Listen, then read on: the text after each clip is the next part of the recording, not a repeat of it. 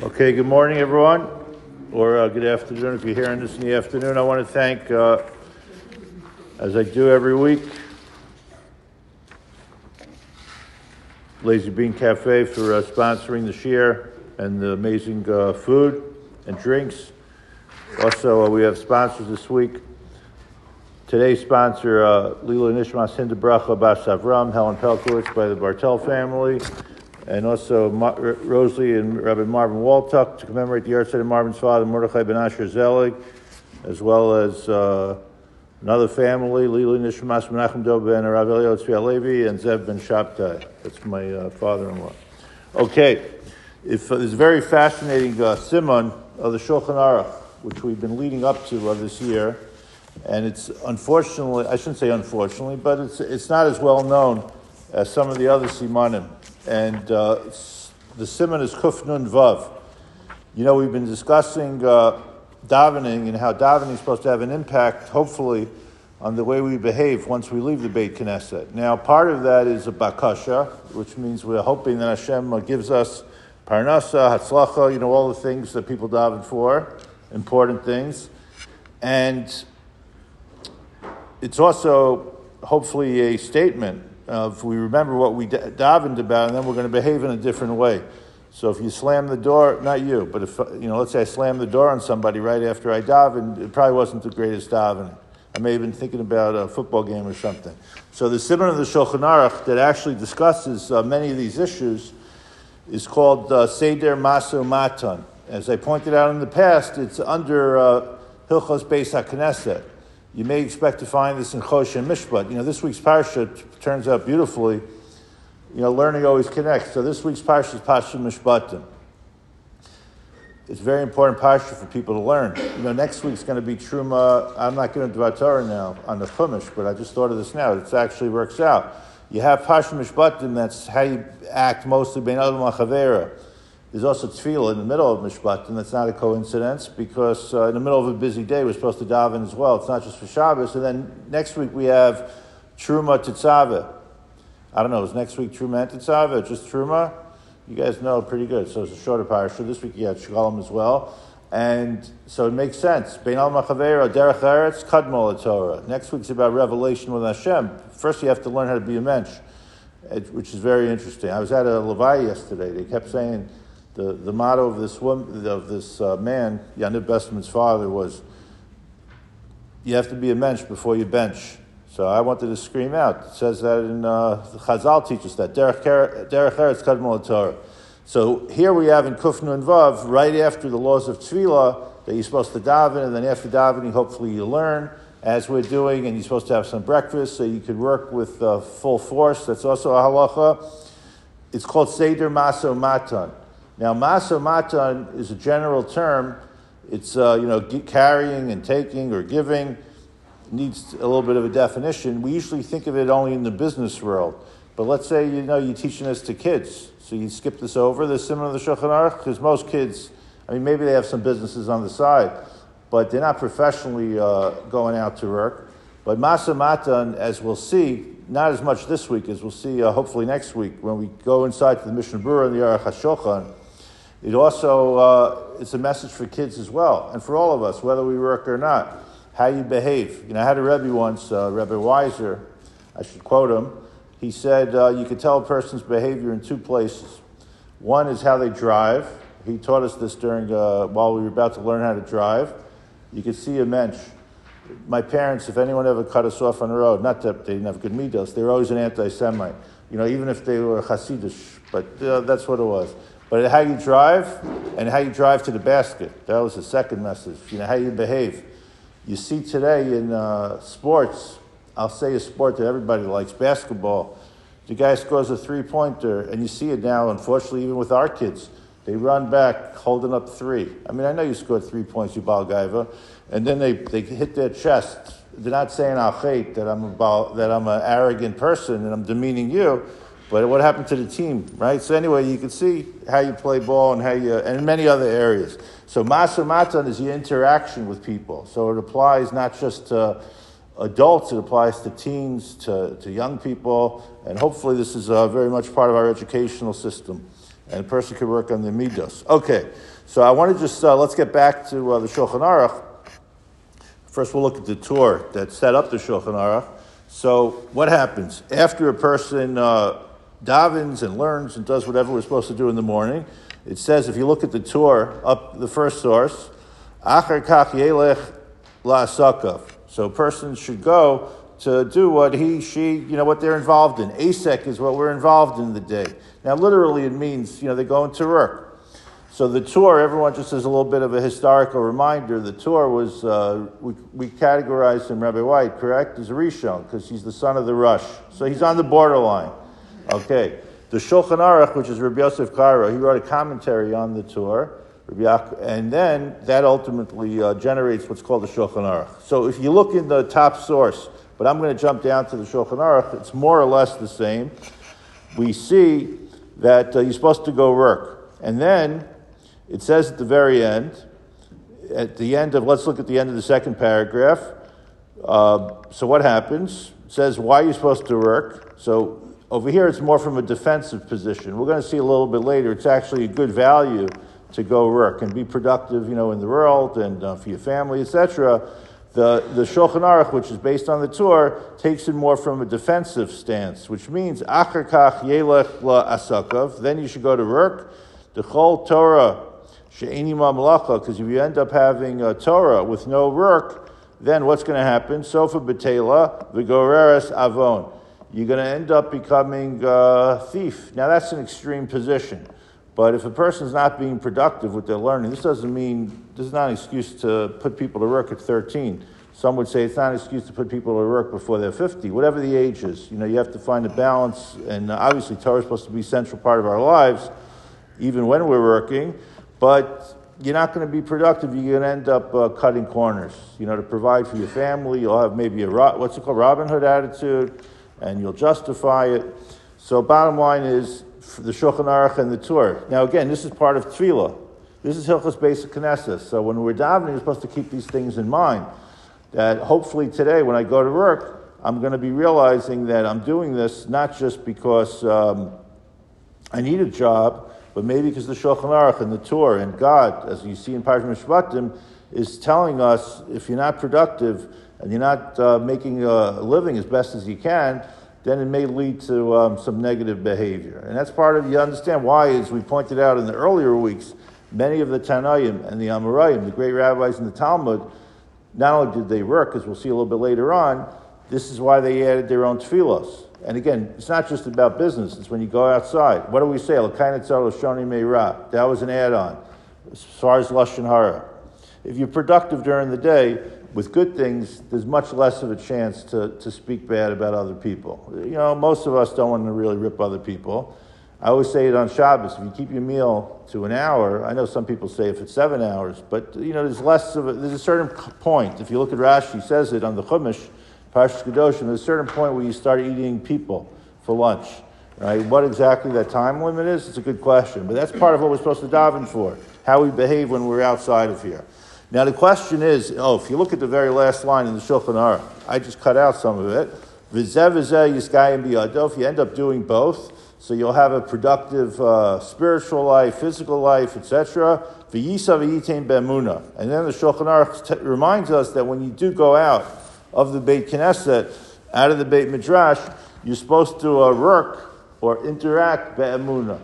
So I just want to spend a few minutes. What does that mean, be'emunah? Any ideas? You're supposed to act with emunah.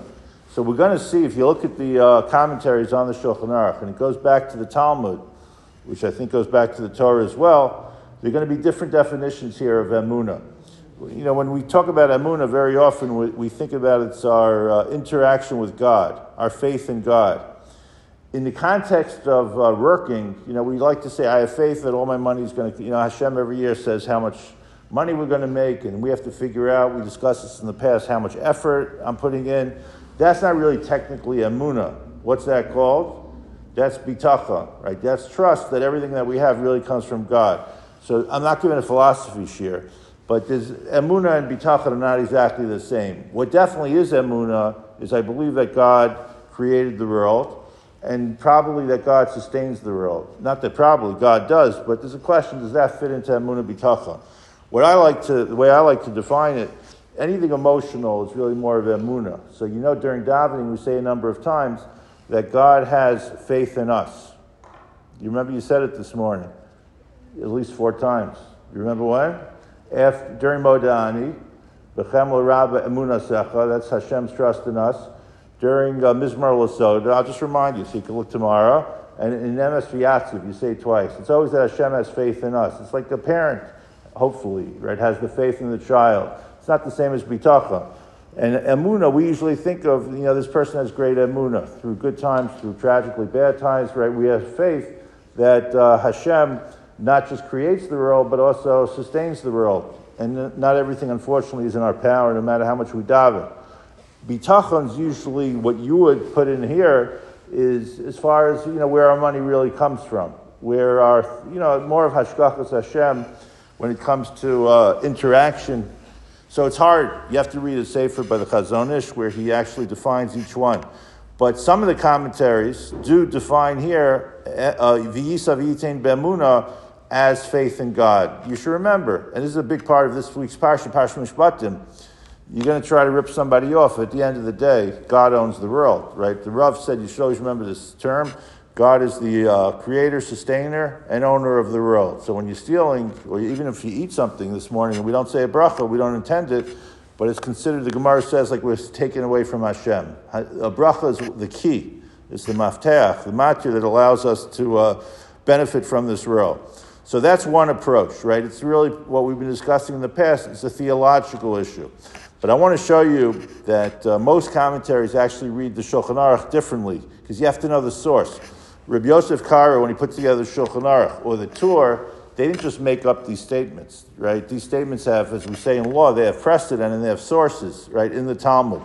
So if you look at the, let's go to B. So one approach is when this whole Shulchan Aruch over here in the Torah, it's emphasizing theology. How much do we learn? How much do we daven? What's the work-learning balance and work-observant balance? But if you look in the Shulchan Aruch, so right underneath, he says, right, v'chayev kol adam lumod livno malacha. So the Shulchan, I'm reading now not from the Shulchan Aruch, but in B, I'm reading from the Shulchan Aruch Harav. Who was the Shulchan Aruch Harav? So this is the same, he follows the same structure. And you'll see, this is also Kuf Nun Vav. Shulchan Aruch Harav did not live so long ago. If you ask anybody from Chabad, they'll know exactly who we're talking about, because this is the first Lubavitcher Rebbe, and the Baal HaTanya. Okay, he wasn't born as a Lubavitcher Rebbe. He eventually becomes the founder of Chabad in the 18th century. Passes away every Chabadnik knows when he died, or he's still living, and that's not a joke, because Baruch Hashem, he still influences us. 1814, and there's a lot about the Baal HaTanya. But the Shulchan Aruch Harav, which we have here, he put together for his generation the Shulchan Aruch, which means he took the Shulchan Aruch and he tried to make it even more relevant. The Shulchan Aruch tried to make the Torah more relevant, the Shulchan Aruch Harav. And whether you're a chassid or not, you should learn the Shulchan Aruch Harav. It's very important when we paskin halachos to know the Shulchan Aruch Harav. So when the Shulchan Aruch Harav writes this, and I call it a restatement of law of the Shulchan Aruch, he says the following: V'chayev kol adam lumod livno malacha. Everyone has to teach their child a malacha. This is based on a Gemara.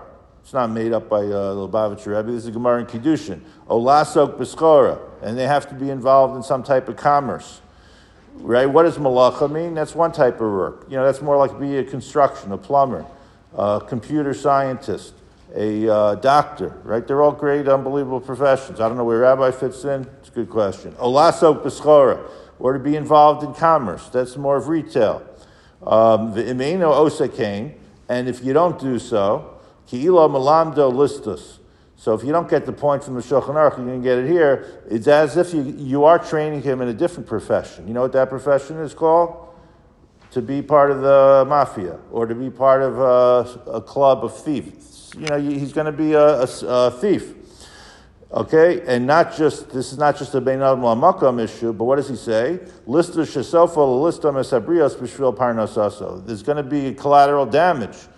Aside from the theology, he's going to end up stealing from other people. V'yizar litein lisa v'litein be'emuna. Now he says, and he's using that same statement that the Shulchan Aruch and the Torah uses. And how does he define it? Shelo yachlef es dibura. Wow. That you're not supposed to be, the best way to translate this is, you're not supposed to be duplicitous. Rabbi White, what do you say?